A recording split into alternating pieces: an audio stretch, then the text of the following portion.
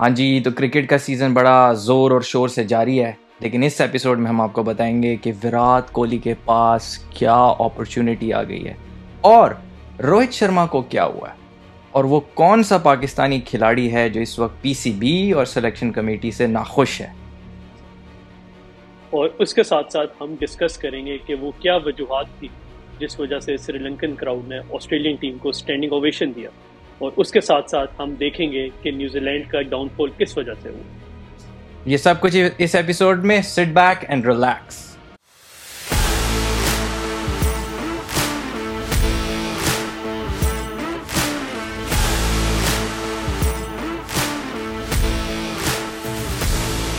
हाँ जी उमर जी, पाकिस्तान का स्क्वाड आ गया है, जरा शुरू करें ना। मोहम्मद वसीम साहब ने सिलेक्शन की है, क्या तासुरात हैं भैया आपके?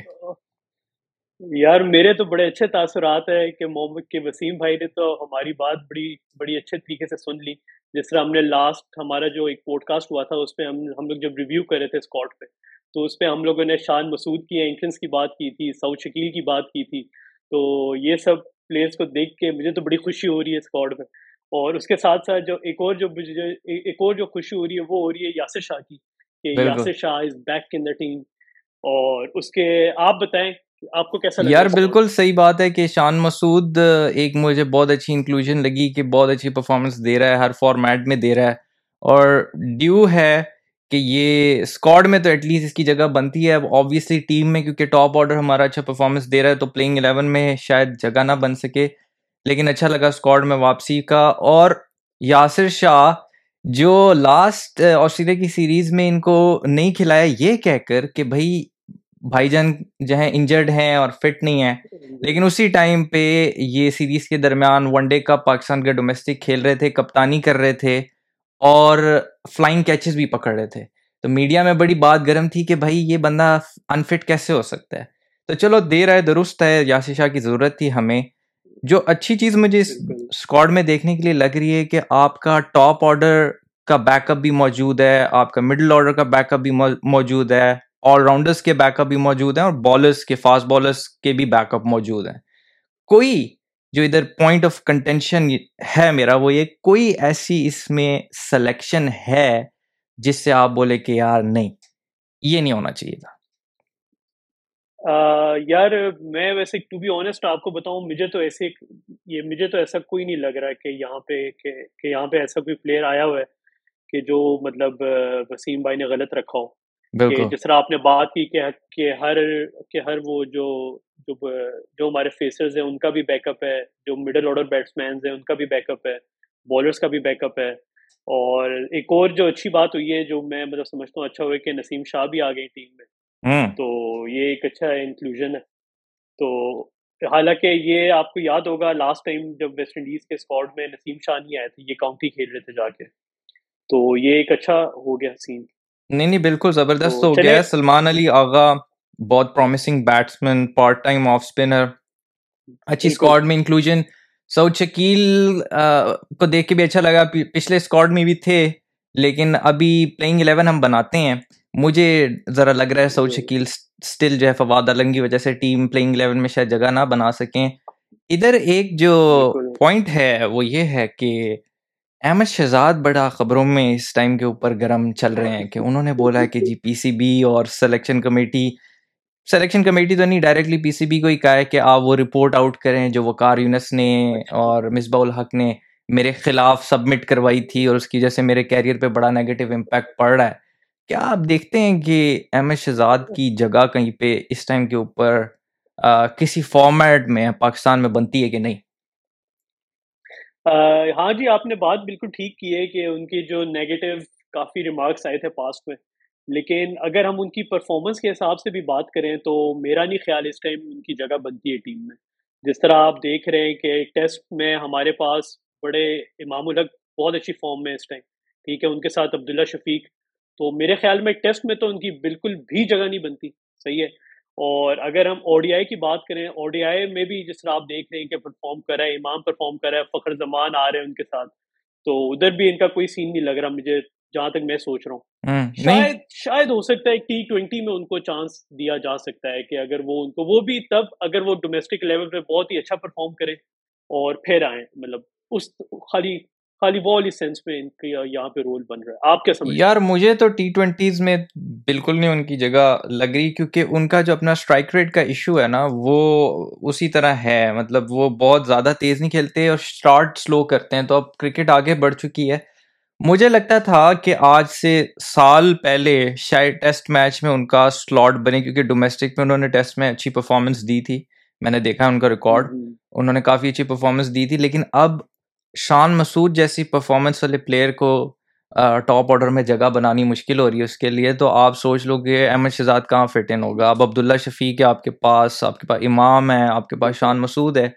और जिस तरह की क्रिकेट अब तेजी से चल रही है, जैसा इंग्लैंड शो कर रहा है, तो शायद हो सकता है फखर हम्म। जमान टाइप का प्लेयर भी आपको अनकरीब टेस्ट मैच में दिखाई दे। तो ओवरऑल मुझे लगता है यार, अहमद शहजाद साहब का पूरा कैरियर इसी तरह लग गया। उनको ये परफॉर्मेंस करें तो खुद ही जो है लाइमलाइट में आ जाएंगे। इस तरह की खबरें और बयानबाजियों से अवॉइड करें, परफॉर्मेंस दें और let his bat do the talk. ठीक है। प्लेइंग हाँ जी, इलेवन, बिल्कुल सही कह प्लेइंग रहे हैं। इलेवन बनाए जी। प्लेइंग 11 पे चले जी, स्टार्ट करते हैं। तो पेसर तो हमारे आ जाएंगे इमामुल हक, हम्म। और इमामुल हक के साथ आ जाएंगे अब्दुल्ला शफीक, क्योंकि इमामुल हक और अब्दुल्ला शफीक ने बड़ी अच्छी परफॉर्मेंस की थी जो ऑस्ट्रेलिया के साथ टेस्ट मैच हुआ था। हम्म। तो उसके बाद वन डाउन पे अगर हम आते हैं तो वन डाउन में अजहर अली आएंगे। अब यहाँ पे एक पॉइंट है मेरे पास कि अजहर अली, जिस तरह आप अभी बात कर रहे थे कि टेस्ट मैच पे भी थोड़ी सी जो गेम है वो चेंज हो रही है, डायनामिक्स चेंज हो रहे हैं टेस्ट मैच के।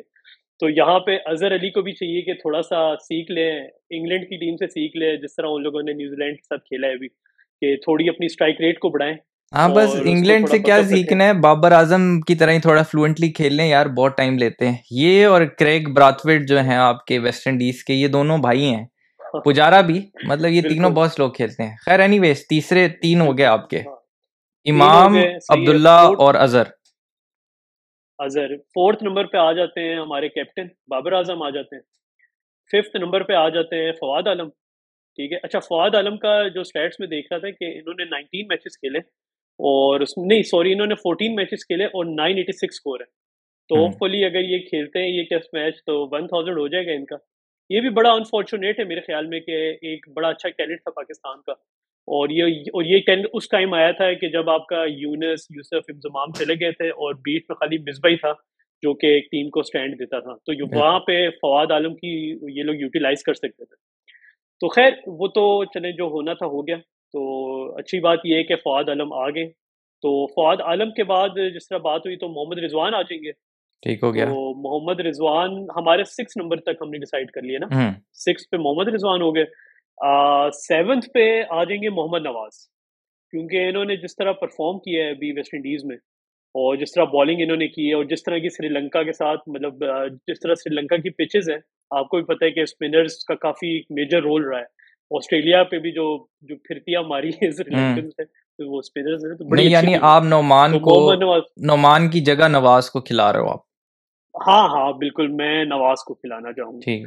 तो नवाज के बाद अगर हम आते हैं तो फिर मैं फ़हीम अशरफ को खिलाऊंगा। ठीक ठीक है, है, 8 8वें नंबर नंबर पे। पर। और 8वें नंबर पे फ़हीम अशरफ आ जाएंगे। और 9th नंबर पे यासिर शाह। और 10th नंबर पे शाहीन।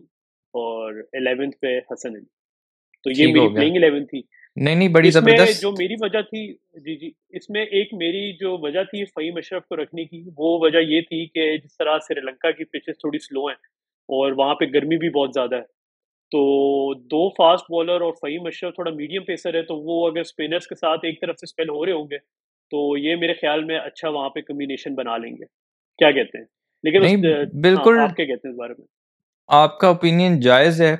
मुझे जो सिर्फ एक इसमें लग रहा है कि Faheem Ashraf no doubt test match में उसकी जगह बनती है, टेस्ट स्क्वाड में भी उसकी जगह बनती है, उसकी परफॉर्मेंस काफ़ी कंसिस्टेंट है टेस्ट में।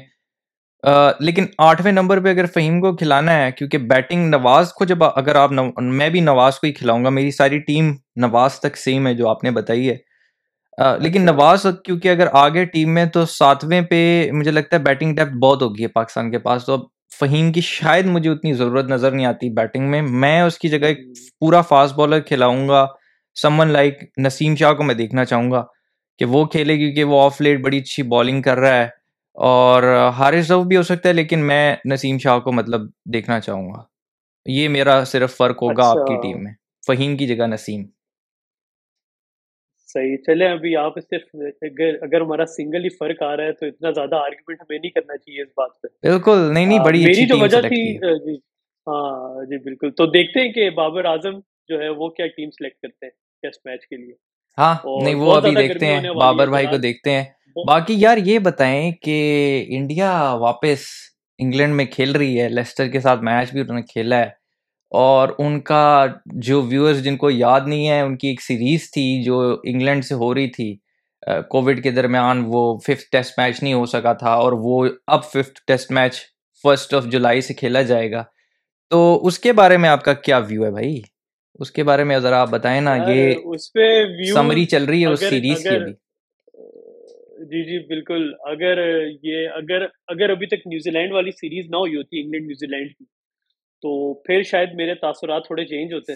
लेकिन अभी जिस तरह जिस तरह खेला है इंग्लैंड, जिस तरह इंग्लैंड ने न्यूजीलैंड को हराया है, तो मेरे ख्याल में प्रोबेबिलिटी है कि इंग्लैंड जीत जाएगा। और क्योंकि इंग्लैंड के प्लेयर्स बहुत फॉर्म में हैं, हम्म। और वो मतलब बड़ा अच्छा खेल रहे हैं। मतलब कि ब्रेंडन मैकुलम का जो हेड कोच बना है, उसने थोड़ी सी स्ट्रेटजी भी बदली है इंग्लिश क्रिकेट की, टेस्ट क्रिकेट की। और उसके साथ साथ अगर हम देखें तो एक सेटबैक भी आ गया इंडिया के पास, कि रोहित शर्मा को कोविड हो गया। बिल्कुल। तो अनफॉर्चुनेटली वो तो कैप्टन भी थे। अब देखते हैं कि विराट कोहली कैप्टन बनते हैं दोबारा हाँ, फॉर द यही लास्ट टाइम, जो या हम पॉइंट शुरू में एपिसोड के जब हम बता रहे थे कि रोहित शर्मा कोविड की वजह से उनका जो रैपिड टेस्ट हुआ था वो पॉजिटिव आया, पीसीआर टेस्ट किया था। अभी तक I don't know, as of recording तो उसकी कोई खबर उस तरह नहीं आई कि पॉजिटिव आया कि नेगेटिव आया है, लेकिन डाउटफुल है, फर्स्ट तक डाउटफुल हैं। ओके। तो विराट कोहली का देखते हैं कि अब उनको लास्ट एक अपॉर्चुनिटी मिलती है कैप्टन करने की दोबारा इंडिया को कि नहीं, that is up for debate. लेकिन व्यूअर्स के रिमाइंडर के लिए कि अभी 2-1 से इंडिया सीरीज लीड कर रहा है, and it would be a big deal कि इंडिया अगर इंग्लैंड को हरा देता है, वो भी रेड हॉट इंग्लैंड को, जो उस सीरीज में जो इंडिया के खिलाफ इंग्लैंड थी, उसका बिल्कुल खेलने का अंदाज डिफरेंट था। जैसे उमर ने बताया अभी कि बेन स्टोक्स और ब्रेंडन मैकुलम के बाद ये इंग्लैंड बिल्कुल ही खतरनाक किस्म की इंग्लैंड नज़र आ रही है।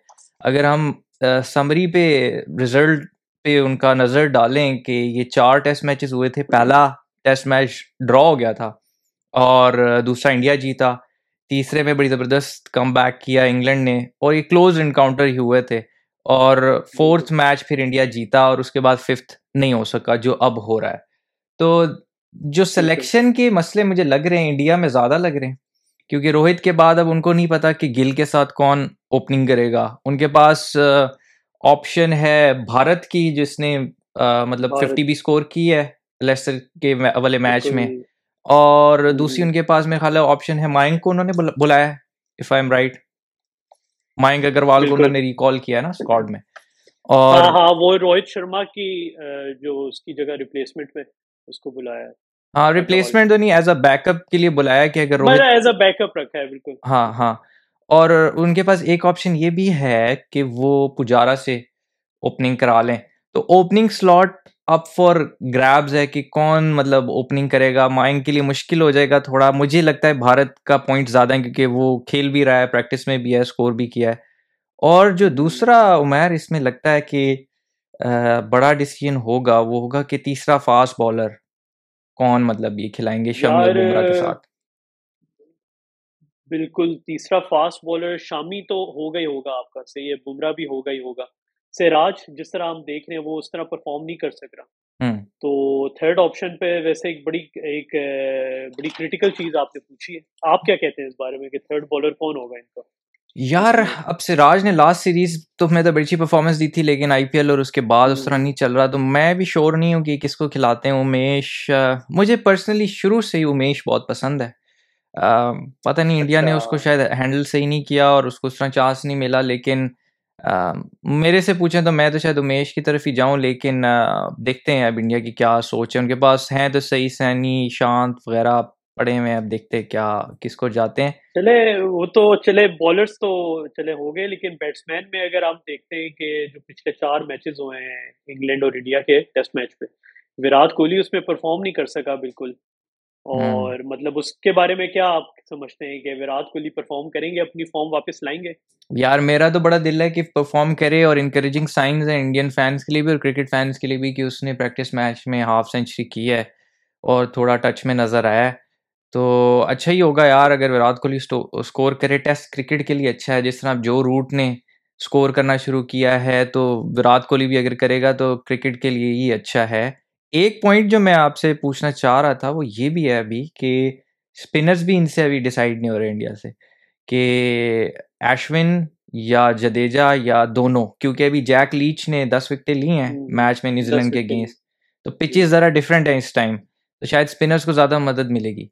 तो अब ये भी इंडिया को सोचना हाँ पड़ेगा कि बिल्कुल। मतलब क्या मेरे कॉम्बिनेशन ख्याल यहाँ पे। में मेरे ख्याल में अश्विन को तो ये खिलाएंगे लाजमी, क्योंकि उसका टेस्ट रिकॉर्ड भी बहुत अच्छा है और मतलब वैसे भी टेस्ट बॉलर है प्रॉपर वो। उसके साथ साथ जैसे जडेजा को रखेंगे, ये मतलब जडेजा और जो अश्विन है ये दोनों मतलब होंगे, इनके मेन स्पिनर होंगे यहाँ पे इंग्लैंड हाँ में। लेकिन उसमें तो फिर ये दोनों तीसरा होंगे। फास्ट बॉलर को शायद कॉम्प्रोमाइज करना पड़ जाए, तो कॉम्बिनेशन ज़रा टफ है इनके लिए बनाना। तो देखना पड़ेगा दो स्पिनर्स के साथ जाते हैं या एक स्पिनर के साथ, क्योंकि जडेजा की बैटिंग बहुत फॉर्म में चल रही है ऑफ लेट। बहुत वो फॉर्म में। उसको बहुत बड़ा एडवांटेज है। एनीवेज मुझे लगता है बड़ा अच्छा मैच होगा, लेकिन मेरा वोट भी अभी इंग्लैंड की तरफ है, क्योंकि इंग्लैंड अब तबाही तबाही कर रहा है इस अच्छा, टाइम के ऊपर। इंग्लैंड के जो बॉलर है, रॉबिन्सन बॉलर है यार, क्या तबाही बॉलर है। मतलब हाँ कि लेकिन वो उसका आप इस टेस्ट स्क्वाड में नहीं रिकॉर्ड है भी मेरा देखें ख्याल है इस दफा, क्योंकि यार, वो वो मुझे नहीं बात समझ आई वो, कि हालांकि उसने 9 मैचेस खेले और 39 विकेट्स है उसकी। यार तो उसका ना एशेज मतलब भी, एशेज में उसकी पेस भी कम है वैसे, और उसकी फिटनेस का भी मसला है थोड़ा। वो वेट का उसका थोड़ा इशू है। I don't know if he is fit और नॉट, लेकिन इंडिया के खिलाफ इन्होंने वो ट्विन ब्रदर्स डाले हैं ना आपके ओवर्टन्स, तो ओवर्टन्स बिल्कुल। उनका देखते ओवर्टन हैं जो कि क्रेग वो कैसी ओवर्टन। परफॉर्मेंस करते हैं। अगर फर्स्ट टाइम होगा कि आइडेंटिकल ट्विंस एक टीम के लिए खेलें और मतलब स्पेल को भी दोनों बॉलिंग करें, तो देखते हैं, वो भी एक एक्साइटिंग फैक्टर है काफी। बाकी लेकिन आप यार जो इंग्लैंड की तरफ भी ना काफी ज्यादा डिफिकल्टी डिसीजन कि किस प्लेयर को रखें किसको निकालें। जिस तरह बॉलर्स में अगर हम बात करते हैं, जैसे रॉबिन्सन की बात ही अगर हम करें, अगर उसको रखना है तो फिर एंडरसन को बाहर निकालेंगे टफ मैच में, या फिर नहीं, ब्रॉड लेकिन मतलब बड़ी रॉबिन्सन आई फॉर्म में गेस वो भी स्क्वाड में इस टाइम पे है नहीं इस है वाले ही फिफ्थ नहीं। फिफ्थ मैच में। तो ओवर्टन को शायद रखेंगे, लेकिन वो भी उनका मसला ये है कि उन्होंने सिर्फ एक चेंज किया स्क्वाड में। जो बड़ा चेंज वो ये है कि उन्होंने सैम बिलिंग्स को as a backup wicket keeper बनाया है। लेकिन देखते हैं, अभी उनके पास इतने हम्म, प्लेयर्स हैं यार, उनको जो भी वो खिला देंगे मुझे लगता है वो परफॉर्म ही करेगा। तो बिल्कुल। उनके लिए मेरा नहीं ख्याल अच्छा कोई वो मसला। अच्छा बैकअप मेरे ख्याल में इसलिए रखा होगा क्योंकि फॉक्स को कोविड हो गया था। हम्म, अ, बिल्कुल। तो शायद इस वजह से यही बैकअप यही उसको रीजन है बुलाया विकेट गया। कीपर बैट्समैन की, मेरा ख्याल है उनकी डालने की। बाकी आप इंट्रो हम्म, में बड़ा बता रहे थे कि जी श्रीलंकन क्राउड ने स्टैंडिंग ओवेशन दिया है ऑस्ट्रेलियन टीम को, भाई हैं। भाई बहुत लेवल मारा है श्रीलंका ने, मतलब कि ना, आप जिस तरह पहले 2T20 हुए थे, जब हुए थे ना, तो उस टाइम लग रहा था कि भाई ऑस्ट्रेलिया क्लीन स्वीप मार देगा। लेकिन वहां से इन्होंने कमबैक मारा, शनाका ने बड़ी प्यारी इनिंग खेली, उसके बाद जो पहला मैच हुआ ओडीआई हार गए, लेकिन उसके बाद जो कमबैक मारा है ना श्रीलंका ने, और वो मतलब वाकई उसको दाद देने की बात है। जिस तरह उनका विला आगे जो एक स्पिनर है, लेग स्पिनर, तो उसने बड़ी अच्छी बॉलिंग कराई है। और उसके साथ साथ श्रीलंका, मेंडिस, मतलब उनकी सारी मुझे टीम एफर्ट लगी है। और हर बिल्कुल टीम मैच पे एफर्ट लगी मतलब है। ना, आप जो उनका हर मैच में ना जो क्राउड था वो फुल था। और मतलब ना बड़ा अच्छा क्राउड, एक जो उन पे आजकल क्राइसिस आए हुए हैं उस क्राइसिस को मतलब मद्देनजर रखते हुए, तो बड़ा ना एक बड़ा अच्छे मैचेस हुए हैं और बड़ा वहां पे एंजॉय किया है क्राउड। और बिल्कुल। ऑस्ट्रेलिया को भी स्टैंडिंग ओवेशन दी है बिल्कुल। ग्लैन मैक्सवेल और वार्नर ने भी बड़ी तारीफ की क्राउड की। उन्होंने कहा कि हमने कभी लाइफ में ऐसा एक्सपीरियंस नहीं किया, क्योंकि सारा क्राउड आखिरी मैच में, इवन दो श्रीलंका हार गया वो फिफ्थ मैच, लेकिन सारा क्राउड येलो शर्ट्स पहन के आया हुआ था, ऑस्ट्रेलिया को अप्रिशिएट कर रहा था, स्टैंडिंग ओवेशन दी, ऑस्ट्रेलियन टीम ने लैप लिया ग्राउंड का। तो एक बड़ा सरियल किस्म का एक एक्सपीरियंस था, और हम देखने वालों के लिए भी, और ऑब्वियसली ऑस्ट्रेलियन टीम के लिए तो बिल्कुल था ही। जैसा आपने कहा वेलालगी ने 9 विकेट ली, बहुत अच्छा एक प्रॉस्पेक्ट नजर आ रहे हैं। बिल्कुल। Cummins as usual consistent performer across the format, बहुत रेड हॉट फॉर्म में है, 8 विकेटें ली हैं। बहुत।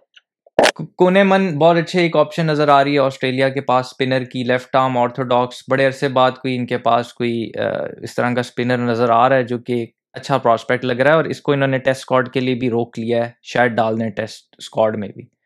और जो आपसे मैं पूछना चाह रहा था, फिंच के बारे में हम अपने पिछले एपिसोड्स में भी बात कर रहे हैं, बड़ा प्रेशर, मतलब जगह पे भी बात हो रही थी इसकी कि भाई ये बिल्कुल। परफॉर्मेंस नहीं दे रहा, और कैप्टेंसी भी इसकी अंडर क्वेश्चन आ रही थी परफॉर्मेंस की वजह से। तो बहुत क्रूशल सीरीज थी ये उसके लिए, T20s में भी बड़ी ज़बरदस्त परफॉर्मेंस, वनडे में सीरीज में भी ठीक ठाक परफॉर्मेंस कर दी है। तो अब जगह आपको क्या लगता है इसकी अब सिक्योर है, या अभी भी ज़रा इनको और परफॉर्मेंस देनी पड़ेगी? यार मेरे ख्याल में तो सिक्योर है, मतलब कि जिस तरह अभी हम देख रहे हैं, ये टाइमलाइन अगर हम देखें ऑस्ट्रेलिया की, तो आगे बड़े टफ सीरीज आ रही है, तो फिर वर्ल्ड कप आ रहा है। तो तब तक तो मेरे ख्याल में फिंच और वार्नर को ये लोग नहीं छेड़ सकते, क्योंकि यार इन दोनों का बहुत अच्छा कॉम्बिनेशन है। और ये जब चल जाए तो फिर तो अगले बंदे खैर ही मनाते रहते हैं हर टाइम पे। नहीं, सही तो बात है। तो मेरे ख्याल में कि फिंच को मतलब निकालना या उस पे कुछ बातें, मतलब मेरा नहीं ख्याल कि इसको मतलब ये लोग साइड पे कर सकते हैं। बाकी उसमें अगर हम देखें कि ऑस्ट्रेलिया की टीम में स्मिथ पे भी काफी क्रिटिसिज्म हो रहा है, उसके बारे में आप क्या कहते हैं कि वो टीम में अपने अपना कमबैक मार सकेंगे? यार T20s में तो मुझे भी लगता है कि स्मिथ जो है उसकी जगह, देखो अगर आपके पास ना ऐसे बैट्समैन पीछे मौजूद हों जो स्मिथ टाइप के बैट्समैन को रिप्लेस कर सकते हैं, तो ऑब्वियसली आपकी अंडर क्वेश्चन आएगी परफॉर्मेंस। अगर आपका पीछे हम्म। बैकअप नहीं मौजूद तो फिर आप तो अपना लंबा खेल सकते हो ना। अब स्मिथ के साथ मसला ये हो गया है कि जॉश इंग्लिश वो खेल रहा है और बेन मैकडर्मट है, तो वो दो खिलाड़ी मौजूद हैं। हम्म। तो इस वजह से अंडर क्वेश्चन तो आती है बिल्कुल। उसकी, T20s में तो आती है, वनडे और टेस्ट में तो ऑब्वियसली मुझे उस पर कोई डाउट नहीं है। 3-2 श्रीलंका जीता, मैं भी एक्सपेक्ट नहीं कर रहा था, उमर भी एक्सपेक्ट नहीं कर रहा था, और शायद बहुत कम लोग चांस दे रहे थे श्रीलंका को, लेकिन ऑब्वियसली वो इमोशंस भी थे उनके और नज़र आए। करुणा रत्ने ने बड़ी हम्म। मतलब बड़ी क्रूशल इनिंग्स खेली, फिफ्थ ओडीआई में 80 ऑड पे 8 खिलाड़ी आउट, उसके बाद फाइट करना, फिर बॉलिंग में भी फाइट देना, बड़ा बड़ा अच्छा लगा। श्रीलंका क्रिकेट अगर अच्छी खेलती है तो क्रिकेट इन जनरल एक्साइटिंग लगती है, तो बहुत मतलब मज़ा आया इनका देख के। दूसरा, हम्म। ये जो हमारे दो अच्छा। खिलाड़ी हैं जिनके बारे में हम बात कर रहे थे, ये हमारे राइजिंग स्टार्स रहे हैं इस सीरीज के, क्या ख्याल है आपका? जी, जी, बिल्कुल सही कह रहे हैं। मैं तो जैसे वेला लागे की बॉलिंग देख के ना, मुझे तो बहुत अच्छा लगा उसकी, मतलब खाली 19 इयर्स का ये बॉय है, और जिस तरह ये वो बीट करवा रहा था बॉल्स वहाँ पे पिच पे, तो बहुत लेवल की इसकी बॉलिंग थी। जो और साथ-साथ श्रीलंका भी लाइकवाइज़, मतलब कि वही बात है कि बैटिंग में काफ़ी लैग कर रहा था श्रीलंका काफ़ी अरसे से। तो एक श्रीलंका एक अच्छा इनको पोटेंशियल मिला है कि जो मतलब अब हम ये कह सकते हैं कि श्रीलंका कोई भी टीम को टफ टाइम दे सकती है। बीच हाँ, में एक टाइम आया था कि श्रीलंका का मतलब बहुत ही ज़्यादा सारे सारे प्लेयर साथ ही रिटायर हो रहे थे ना इनके। तो बीच में मतलब इनके काफ़ी क्राइसिस थे क्रिकेट के, लेकिन अब ज़रा इनका बैकअप स्टार्ट हो गया है, जैसे श्रीलंका है, श्रीलंका है। तो मेरे ख्याल में बड़ा अच्छा पोटेंशियल है श्रीलंका का, इसके स्टैट्स भी बड़े अच्छे हैं, और बिल्कुल जी, इसकी जो ये दोनों बैटिंग है वो प्लेयर्स, भी बड़ी अच्छी है। श्रीलंका की बैटिंग तो लाइनअप बड़ी अच्छी नज़र आ रही है। धनंजया, आपका क्या नाम है, हुँ, कौशल मेंडिस, ठीक है, ओपनर भी इनके ठीक बिल्कुल। ठाक हैं। और जहाँ मुझे लगता है हुँ, लैक कर रहे हैं वो एक और out and out fast bowler like Chameera जो है, उनको एक और चाहिए। उसके अलावा स्पिनर्स भी ठीक ठाक लग रहे हैं। अब वही वाली बात है, कंसिस्टेंसी इनकी प्रॉब्लम रही है, जो हम पहले हुँ, श्रीलंका टीम से ये एसोसिएट नहीं करते थे, वो बड़े कंसिस्टेंट परफॉर्मर्स थे, संगाकारा, जयवर्धने वगैरह। तो अब उनको कोई ऐसे बिल्कुल। बैट्समैन चाहिए, और कौशल मेंडिस और धनंजय को स्टेप अप करना पड़ेगा कि वो जी। कंसिस्टेंटली अच्छा खेलें, बजाय इसके कि वन ऑड इनिंग्स खेल दी ब्रिलियंस की। तो एनीवेज बड़ा अच्छा बिल्कुल, लगा। उसके अम, साथ-साथ यहाँ पे 2 बातें, मतलब जिसपे एक तो जैसे श्रीलंका ने लास्ट मैच पे 43 ओवर्स कराए स्पिनर से, जब हाँ, 5th मैच हुआ है। तो उस बात से भी क्लियरली लगता है कि मतलब स्पिनर्स पे ही उनका ज़्यादा रुझान हुआ है, और वो फास्ट बॉलर्स पे मतलब इस तरह फ़ोकस नहीं कर रहे। और हाँ, साथ-साथ एक और बात थी कि जिस तरह आपने बात की ना कि स्टैंडिंग ओवेशन की बात हुई थी हमारी, उसपे मुझे याद आया कि मतलब मैं अभी पढ़ ही रहा था न्यूज़, तो जो वर्ल्ड कप हुआ था, जो श्रीलंका जीता था, उसमें भी पहले ऑस्ट्रेलिया के जब इनके पहले मैचेज़ हो रहे थे, ग्रुप मैचेज़ वगैरह जो क्वार्टर फाइनल वगैरह के होते हैं, उसमें ऑस्ट्रेलिया ने मना कर दिया था श्रीलंका आने से, और 96 से पहले भी श्रीलंका आने से ऑस्ट्रेलिया ने मना कर दिया था। तो हो सकता है ये भी एक वजह हो कि स्टैंडिंग ओवेशन दे रहे हो, उनको एप्रिशिएट कर रहे हो कि वो लोग आए, इधर आके खेला है। नहीं, तो सही बात है, सही दैट्स बात इट। है। बाकी जो है सीरीज मेरी एक्सपेक्टेशन से तो बहुत एक्साइटिंग है। अब देखते हैं टेस्ट मैचेस में आगे क्या होता है, उसको भी हम कवर करते रहेंगे और बताते रहेंगे। इंग्लैंड इंग्लैंड धमाकेदार परफॉर्मेंस दे रहा है। पहले इन्होंने इंग्लैंड बहुत आउट धमाका। क्लास किया। एक टीम टेस्ट मैच खेल रही है और एक टीम नेदरलैंड्स में जाके ओडीआईज में तबाही कर रही है। इधर वर्ल्ड टेस्ट चैंपियन टीम को थल्ले लगा दिया इन्होंने, और फुल टाइम थल्ले लगाया इन्होंने। तो उसके बारे में क्या यार आपकी जो है ओपिनियन है भाई? ये तो बहुत खतरनाक टीम लग रही है मुझे। यार इंग्लैंड बहुत चेंज हो गई है, बहुत ज्यादा चेंज हो गई। मतलब कि जिस तरह पास्ट सीरीज तो उनकी बड़ी बहुत ज्यादा खराब रही थी, एशेज भी खराब रहा था, इंडिया से जो सीरीज हुई थी वो भी खराब थी। लेकिन अब जो इन्होंने कम बैक मारा है, जिस तरह मतलब कि ये इनकी इन्होंने जिस तरह बैटिंग की है, खासतौर पर बेस्टो ने, और जो कंसिस्टेंसी है जॉय रूट की, और साथ जो नए टैलेंट इनका है, ओवरटन को जो इन्होंने चांस दिया, अगर हम ओवरऑल सीरीज की बात करें तो पॉप बड़ा अच्छा खेल रहा है इनका। तो एंडरसन जो कि मेरे ख्याल में हम बचपन से उसको देख रहे हैं, वो भी बड़ी फॉर्म में है। तो नहीं नहीं, मेरे ख्याल ब्रॉड में ने भी तबाही अच्छी मूवमेंट बॉलिंग है की है। भाई। हाँ ब्रॉड ने भी, हाँ सही कह रहे हैं, ब्रॉड ने बड़ी अच्छी की है। और मतलब इंग्लैंड ने बहुत अच्छा खेला है, मतलब हम पहले पहले टेस्ट मैच से लेके थर्ड मैच तक उनकी बहुत अच्छी बैटिंग भी बहुत अच्छी थी, बॉलिंग भी बहुत अच्छी थी। यार, कुछ जगह पे मुझे लगा, बोले। हाँ, मैं ये कह रहा था कि इस मैच में हालांकि जिस तरह उसने स्टार्ट लिया है ना, बोल्ट ने शुरू में, मतलब जिन लोगों ने अभी तक बोल्ट की वो फर्स्ट इनिंग्स में पहले 3 विकेटें नहीं देखी ना, वो जाके ज़रूर वो 3 विकेटें देखें। और अगर ये वीडियो देख रहे हैं तो साथ एक टैब खोल के वो विकेटें निकालें उसकी। मतलब जिस तरह बिल्कुल। शाहीन का स्पेल था इंडिया के खिलाफ, मुझे तो उससे भी ऊपर की वो बॉल्स लगी हैं कि उसने पहले लेफ्टी बैट्समैन को आउट स्विंग करके उसकी ऑफ स्टंप उड़ाई, और फिर मिडिल एंड लेग उड़ाई दो राइट बैट्समैन की, और full classical left arm in swinging balls. और उसको खुद बड़ा मजा आ रहा था क्योंकि वो बिल्कुल ऐसा नहीं होता कि बॉलर का दिन होता है कि जिस तरह भी वो बॉल जहां पे लैंड करना चाहे उसी तरह लैंड हो रही हो। तो वो बड़ी मुझे जबरदस्त उसका वो स्पेल लगा। उसके बावजूद इंग्लैंड स्ट्रगल कर रहा था फिर, और आए हैं आपके बेयरस्टो भाई और ओवर्टन भाई, 50 ऑड, 6 खिलाड़ी आउट।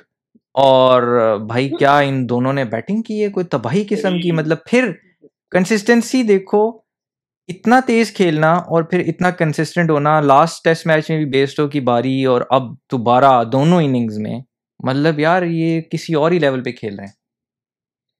बिल्कुल सही बात है।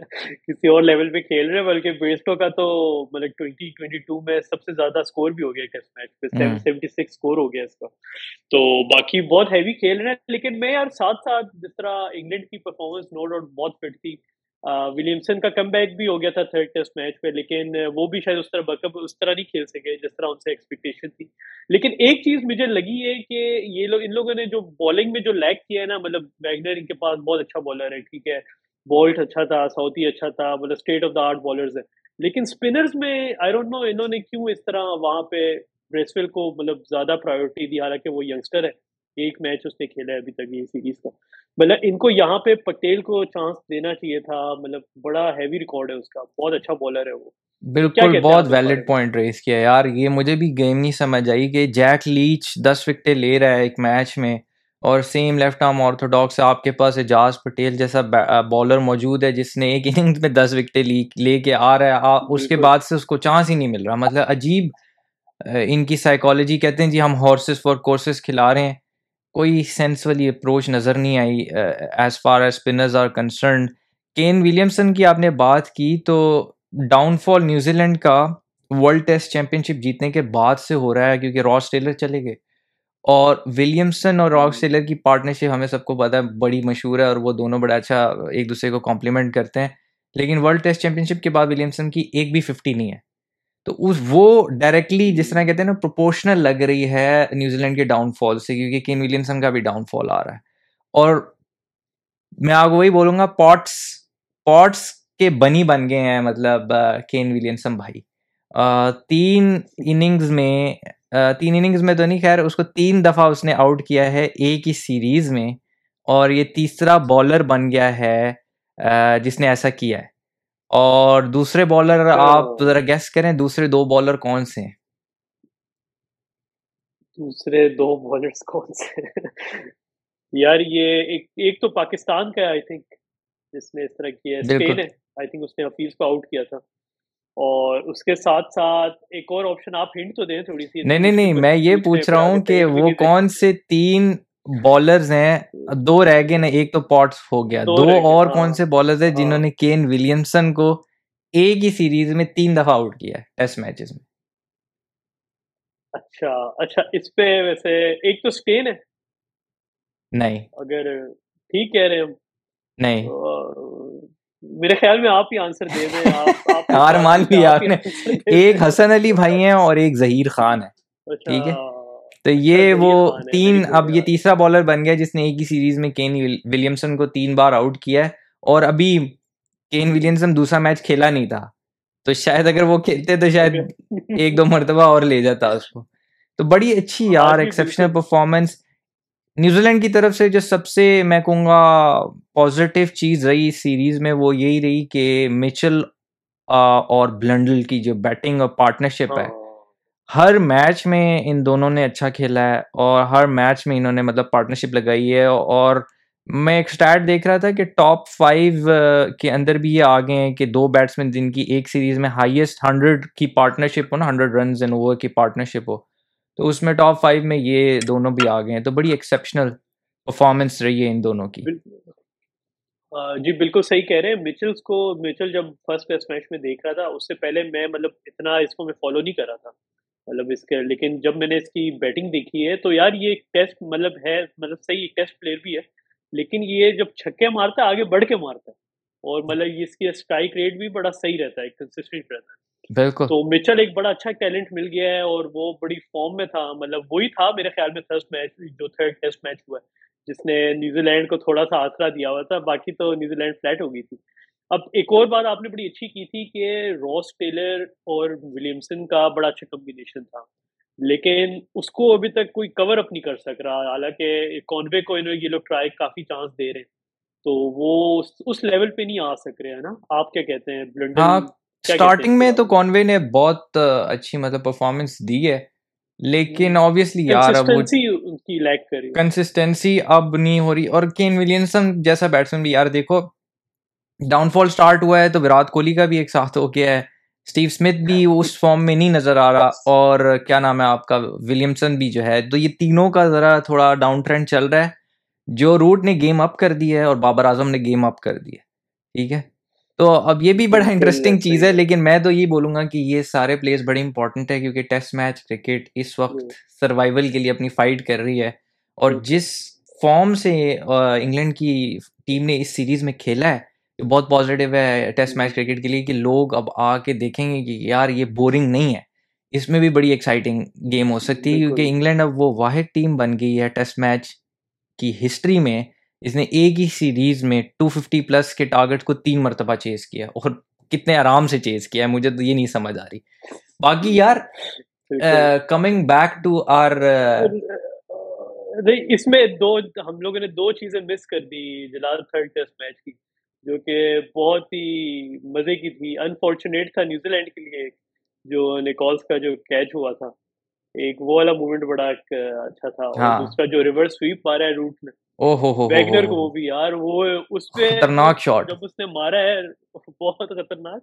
और जब उसने उसको मारा है वैगनर को, जब सिक्स मारा है ना उसने, तो वैगनर उसको देखता रहा है 10 सेकंड देखता रहे, कि पीछे भाई स्लिप इसने वाले किया फील्डर क्या भी है मुंह मेरे खोल के साथ। देखते रहेंगे कि किया क्या, क्योंकि जो रूट से आप ये किया क्या? कम ही एक्सपेक्ट करते हो, चलो बटलर नहीं। टाइप का प्लेयर हो या बेस्टो टाइप का प्लेयर इस तरह मार दे तो हाँ। मार दे, जो रूट उस तरह की जी। शॉट मार रहा है, तो ये क्लियरली शो करता है कि माइंडसेट देखो कि किस हद तक तब्दील कर दिया। और देखो within a span of 3 matches England की टीम कहाँ थी और हम्म, कहाँ पे आ गई। और बेन स्टोक्स भी कह रहे थे कि मैं ये एक्सपेक्ट नहीं कर रहा था कि इतनी जल्दी मतलब हमारा माइंडसेट जो है इतना हम्म, तब्दील होगा और परफॉर्मेंसेस ऐसी आएंगी। एनीवेज, इंग्लैंड पे तो हम बहुत बिल्कुल। बोल भी रहे हैं और आगे भी बोलेंगे जिस तरह वो अच्छी परफॉर्मेंसेस दे रहे हैं। एक खबर जो है वो इंग्लैंड से ही आ रही है अभी, काइंड ऑफ ताज़ा ताज़ा खबर है कि शायद मॉर्गन साहब जो हैं वो रिटायरमेंट या अपनी बिल्कुल। कैप्टनसी छोड़ रहे हैं, लिमिटेड फॉर्मेट की टेस्ट तो वो खेलते नहीं है। तो ये भी एक बड़ी खबर है, बड़ी उनकी लेगेसी है इंग्लैंड की, पूरा ये माइंडसेट चेंज करने में, जिस तरह ब्रेंडन मैकुलम की न्यूजीलैंड की लेगेसी है, मॉर्गन की इंग्लैंड के लिए लेगेसी है, वर्ल्ड कप विनिंग कैप्टन भी हैं फर्स्ट टाइम। क्या ख्याल है मॉर्गन के बारे में, ज़रा कुछ हो जाए। हाँ जी, बिल्कुल सही कह रहे हैं। अभी एक उड़ती उड़ती खबर तो मैंने भी सुनी है कि वो रिटायर हो रहे हैं इंटरनेशनल क्रिकेट से, मतलब टेस्ट भी गया, ओडीआई भी गया।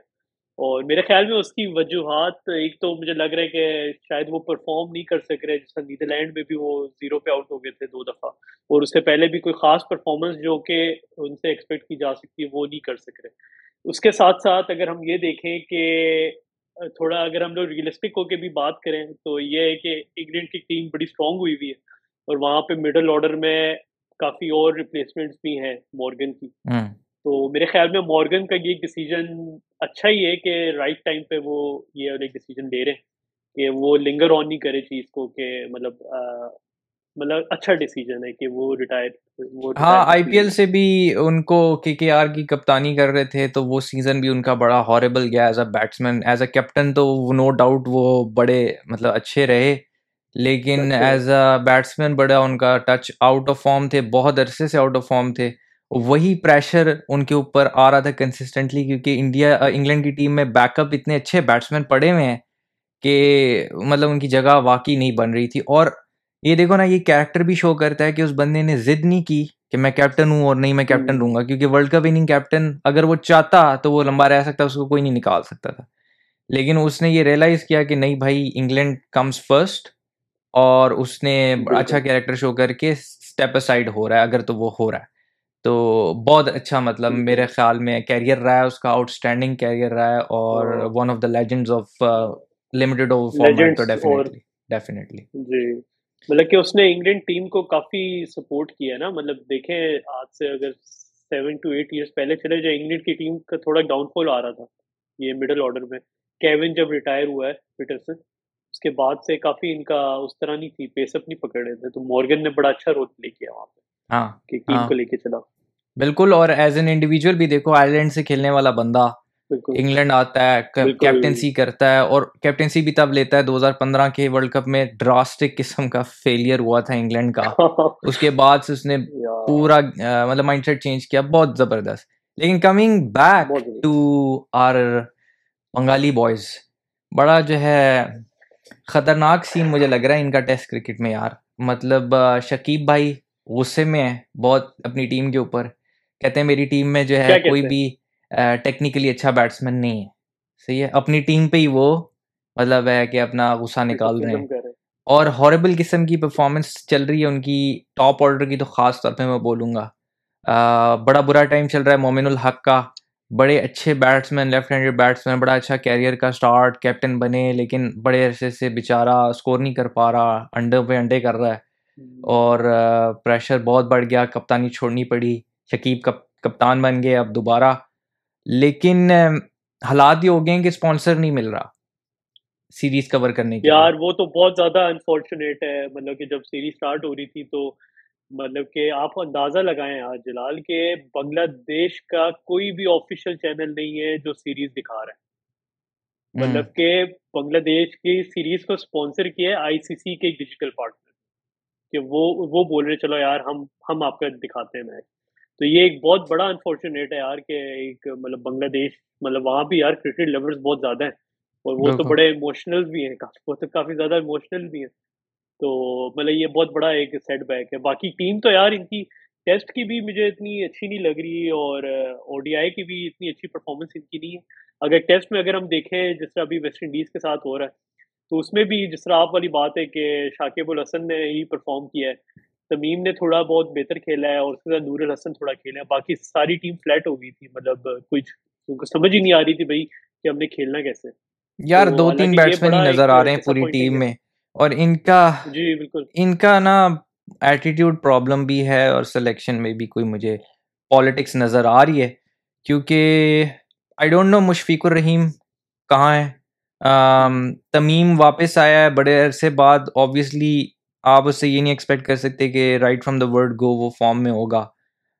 लेकिन बैट्समैन की कैलिबर पे तो कोई डाउट नहीं है, शकीब सबको पता है। एक ही मुझे इनमें जो नए बैट्समैनों में, बेशक उसने इस मैच में स्कोर नहीं किया, लेकिन लिटन दास मुझे एक ही प्रॉपर बैट्समैन इनका हम्म। नज़र आता है कि वो फ्यूचर में शायद कप्तान मटेरियल भी है, और वही एक प्लेयर है जो मुझे लगता है वो सही टेक्निकल बैट्समैन है। नूरुल हसन ने भी बेहतर बैटिंग की, लेकिन हाईलाइट ऑफ द शो जो हैं वो मैं यहाँ पे बोलूँगा कि कीमा रोच हैं। कीमा रोच ने इस सीरीज़ में अब बिल्कुल। तक 250 विकेट्स ले चुके हैं, और बहुत अरसे बाद वेस्ट इंडीज़ का कोई आप। ऐसा फास्ट बॉलर है जिसने इस लेवल तक की परफॉर्मेंस दे दी है। शुरू में आए बहुत तेज़ बॉलर थे, 150 के करीब बॉलिंग कराते थे, फिर इंजर्ड हो गए, बाहर हो गए, परफॉर्मेंस डाउन हो गई, और वापस आए, पेस कम होगी, लेकिन स्विंग पे फोकस किया, कैरियर रिवाइव किया, और अब माइकल होल्डिंग को क्रॉस कर दिया इन्होंने। 249 माइकल होल्डिंग की थी, 250 प्लस अब और इनकी होगी। क्या ख्याल है? हाँ जी, बिल्कुल सही कह रहे हैं। बिल्कुल बड़ा अच्छा एक वेस्ट इंडीज के मतलब काफी अरसे बाद कोई इस तरह की खबर सुनी है वेस्ट इंडीज बॉलर्स की। जिस तरह एक टाइम था वेस्ट इंडीज के बॉलर्स काली आंधी मानी जाती थी, हम्म। तो लेकिन अनफॉर्चुनेटली बीच में अच्छे अच्छे बॉलर्स भी आए इनके, जैसा पॉवल था, एक था फेडरल एडवर्ड्स, अच्छा बॉलर आया था, और भी काफ़ी थे, लेकिन वही बात है कि उस तरह स्टैट्स नहीं बना सके जिस तरह ये काफ़ी अरसे बाद केविन रोच आया, इसने 250 विकेट्स ली, और आई थिंक ये अब 6th हाईएस्ट विकेट टेकर है टेस्ट मैच में 250 हाँ, विकेट्स के साथ। फास्ट बॉलिंग में वेस्ट इंडीज के लिए, विच फास्ट इज बॉलिंग, जी सरप्राइजिंग। बिल्कुल। तो पाकिस्तान और वेस्ट इंडीज के साथ मसला यही होता है कि फास्ट बॉलर्स बहुत अच्छे आते हैं, लेकिन थोड़ी देर के लिए आते हैं और फिर चले जाते हैं, फिर समझ नहीं लगती कि क्या हुआ। यार, यार जलाल, हम तो चाहते हैं शाहीन अफरीदी रहे यार, जब अभी छोटा ही है, चले हमें थोड़ा और इंटरटेनमेंट दे पाकिस्तानियों को, थोड़ा खुश बिल्कुल, करता है मैं ना 35 सिर्फ इसके शाहीन को, एक्सपीरियंस है। मैं कहता हूँ नसीम शाहीन की मैं तो बड़ी लुक फॉरवर्ड कर रहा हूँ कि हाँ। एक वसीम वकार वाली जोड़ी बने इनकी। Right arm fast, left arm fast, और मज़ा ना आ जाए मतलब यार कि ये लेगेसी भी बनाए नसीम और क्या नाम है, शाहीन। वाकई। लेकिन शाहीन शाह बिल्कुल। अच्छा लगा कीमा रोच की परफॉर्मेंस। जेडन सील्स, एक मैं पहले भी कहता आ रहा हूँ कि ये पाकिस्तान की सीरीज में भी कि ये बड़ा अच्छा प्रॉस्पेक्ट मुझे नजर आता है, इसकी बहुत हम्म। अच्छी शेप है, थोड़ा सा पेस इसको इंक्रीज करनी पड़ेगी, यंग लड़का है, बहुत प्यारी इसकी आउट स्विंग हम्म। होती है, मुझे कभी कभार डेल स्टेन का याद आता है, वो जो आउट स्विंग वो कराता था। लेकिन अभी डेल स्टेन तो खैर बहुत पाए का बॉलर है। बहुत। जो इसमें समझ नहीं आई कि शायद होप कहाँ है सीरीज में, अकील हुसैन कहाँ है, I don't know if they are unfit. Pakistan के खिलाफ तो खेल रहे थे, कुछ समझ नहीं लगी कि ये टेस्ट के स्कीम ऑफ थिंग्स में कहाँ पर हैं, स्क्वाड में भी नहीं है। But anyways, as long as West Indies is winning they will be happy, यही कह सकते हैं। बाकी कोई इसमें आपको और नजर आ रही है हाँ हाईलाइट? आप। मुझे तो बांग्लादेश के हालात पतले ही आ, लग रहे हैं। यार बहुत ही माड़े हालात हैं बांग्लादेश के। और वेस्ट इंडीज का आपने सही कहा यार, खाली वो अकील हुसैन भी नहीं है शायद, जिसने इतनी प्यारी इनिंग खेली थी पाकिस्तान में, और उसको कोई खबर नहीं पता, कोई हमें मतलब कोई ऐसी न्यूज़ नहीं मिली कि वो अनफिट है या कोई ऐसी बात है। तो आई डोंट नो क्या क्या ये क्या वजह बनी है उसको नहीं रखा। और बाकी जो वेस्ट इंडीज की बॉलिंग है उसमें अजारी जोसेफ बड़ी अच्छी बॉलिंग की है उसने इस सीरीज में, और हाँ, उसका उसने बड़ा रोल पाकिस्तान है के मतलब खिलाफ भी सेकंड यार टेस्ट बड़ी मैच में भी पेस से बॉलिंग कर रहा था। तबाही। हम्म। तबाही वन बिल्कुल फोर्टी तबाही। सेवन 148। तो वो, जी बिल्कुल। तो यही है। बाकी आपने जो बात की थी अभी हमारी जब स्टार्ट हुई थी एपिसोड, तो उस पे आपने ब्रेथवेट की बात की थी कि जब आप अजहर अली की बात कर रहे थे और ब्रेथवेट की बात कर रहे थे, तो यहाँ भी आप अगर आप स्टैट्स देखें तो पहले मैच में आई थिंक उन्होंने 91 268 बॉल्स पे मारा है। तो हाँ, आई थिंक इनको भी ये थोड़ा जो सा है ना, उन्होंने ये बड़ा 94 किए हैं 268 पे। जी, तो ये बड़ा अनएक्सपेक्टेड है वेस्ट इंडीज वाले प्लेयर से इस तरह की इनिंग्स हाँ यार, इसको एक्सपेक्ट वनडे में करना। डाल दे, कम से कम 50 ओवर तो खेले। हाँ ना, बिल्कुल ना, ये बिल्कुल आपने बिल्कुल सही बात की है। मतलब कि वेस्ट इंडीज का इस टाइम फ्लो क्या था, सीरीज इन्होंने पाकिस्तान में खेली, इनको सेकंड और थर्ड मैच में फ्लो यही मिला ना, कोई कोई रोकने वाला ही नहीं था। थर्ड मैच पे तो हुआ ही यही है कि उनके पास कोई मिडल ऑर्डर ही नहीं था, हर कोई मार रहा है बस। हम्म। तो ये बड़ी अच्छी बात है। Let's see. कुछ वेस्ट तो इंडीज के अपना वो भी मतलब साइन लोग हैं, क्या कह सकते हैं। हमारी तरह की उनके भी काम है अभी कर, तो चलो हमारे तो फिर काफी बेहतर होना शुरू हो गए हैं। मैच हुआ है जी, इंडिया की एक टीम, वही वाली बात है कि इंग्लैंड के खिलाफ टेस्ट मैच के लिए प्रिपरेशन कर रही है, और एक टीम आयरलैंड में T20 खेल रही है। और मैच तो वो वेदर की वजह से सिर्फ 12 ओवर का ही हो सका, लेकिन उसमें जो एक चीज़ बड़ी ज़बरदस्त लगी कि उसमें आयरलैंड का एक प्लेयर है, इसका नाम है हैरी टेक्टर। बिल्कुल। वो उसने बड़ा इम्प्रेस किया सबको, और ख़ास तौर पे हार्दिक पांड्या को। हार्दिक पांड्या ने ना सिर्फ अपना बैट दिया है उनको, उन्होंने कहा है कि भाई ये इसने बहुत एक्सेप्शनल इनिंग्स खेली है, बड़ी ज़बरदस्त शॉटें मारी हैं, और वो कहते हैं कि आई एम होपफुल कि अगर ये इसी तरह 22-23 साल का लड़का है, अगर इसी तरह खेलता रहा तो फ्यूचर में आईपीएल कॉन्ट्रैक्ट भी इसको मिल सकता है। तो आयरलैंड क्रिकेट के लिए वैसे बड़ा यार, इंकरेजिंग चीज़ एक है कि ऐसा प्लेयर वहाँ पर भी अभी आ रहे हैं, इयान मॉर्गन के बाद भी बैट्समैन।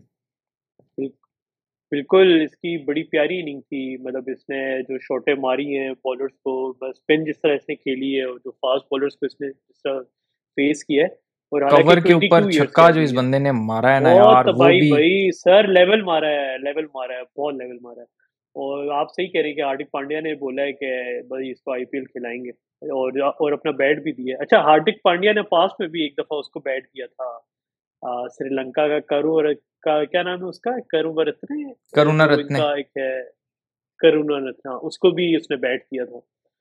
तो खैर अच्छा प्रोस्पेक्ट है ये जो टेक्टर है। देखते हम्म। हैं अभी अगला जो मैच होना है उसमें क्या करते हैं। आप मुझे ये बताएं कि इसमें जो आयरलैंड की जो स्टार्ट, तो फिर अच्छा मिल गया आयरलैंड को, यार तो स्टार्ट उस इंडिया तरह की अच्छा तरफ नहीं से मिला कि मैं स्पिनर्स। बैठा था पॉल स्टर्लिंग की बैटिंग देखने।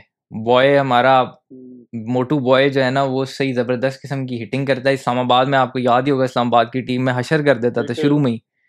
मैं उसकी बैटिंग भाई देखने बैठा था, लेकिन अनफॉर्चुनेटली वो छक्का मारने के लिए जा रहे थे तो वो टो एंड लग गया, ऊपर कैच हो गया। स्टार्टिंग तो अच्छी नहीं रही थी, लेकिन टेक्टर ने बड़ा अच्छा कमबैक किया। उमरान मलिक खेला है ये मैच, और पहली गेंद ही उसने 148 की कराई है, लेकिन काफ़ी इधर उधर, मतलब कोई लाइन लेंथ वाला हिसाब कोई नहीं था उसका। मेरे ख्याल है कोई 14 एक रन पड़े हैं उसको पहले ओवर में। प्रेशर छक्का, ले गया मेरे ख्याल में। छक्का, हाँ हाँ, छक्का भी पड़ा है उसको। नहीं, पुल मारा है बड़ा हाँ, ज़बरदस्त। तो मेरे आयरलैंड ख्याल की में टीम, आयरलैंड को।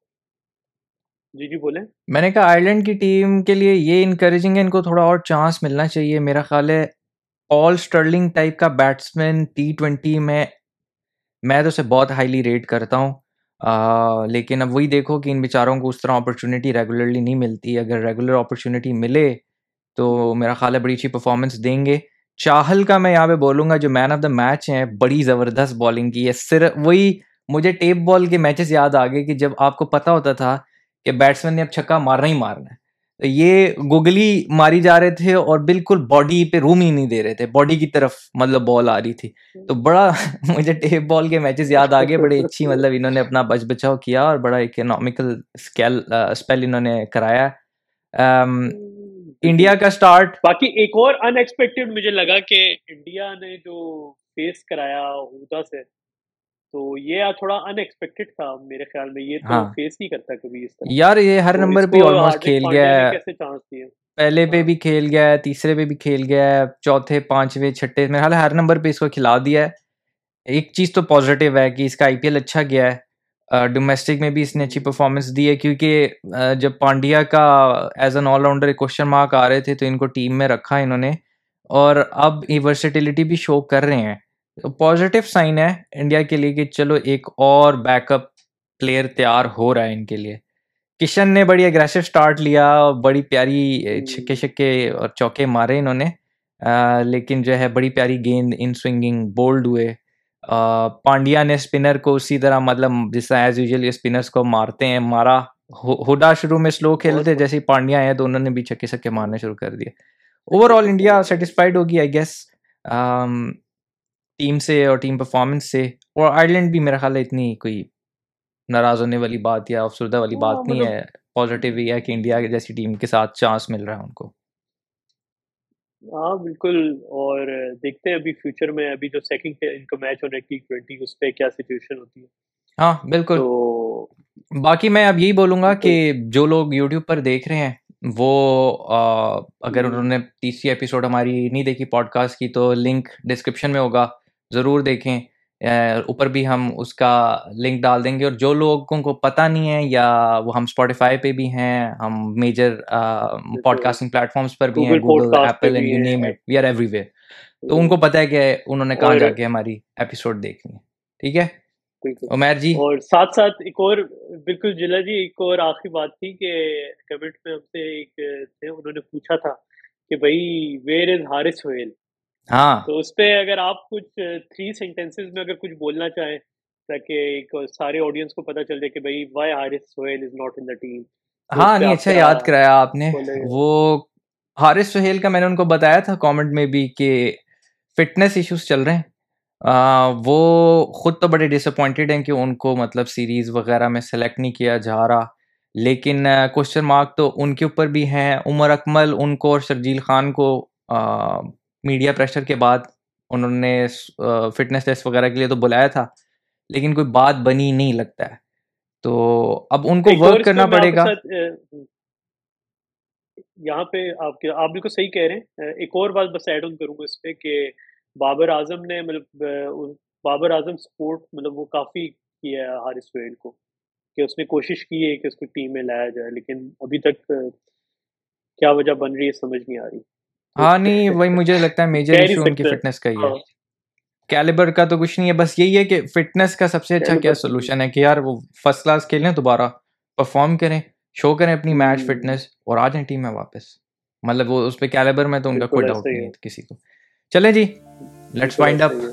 ऑलराइट, चले, बाय। बाय।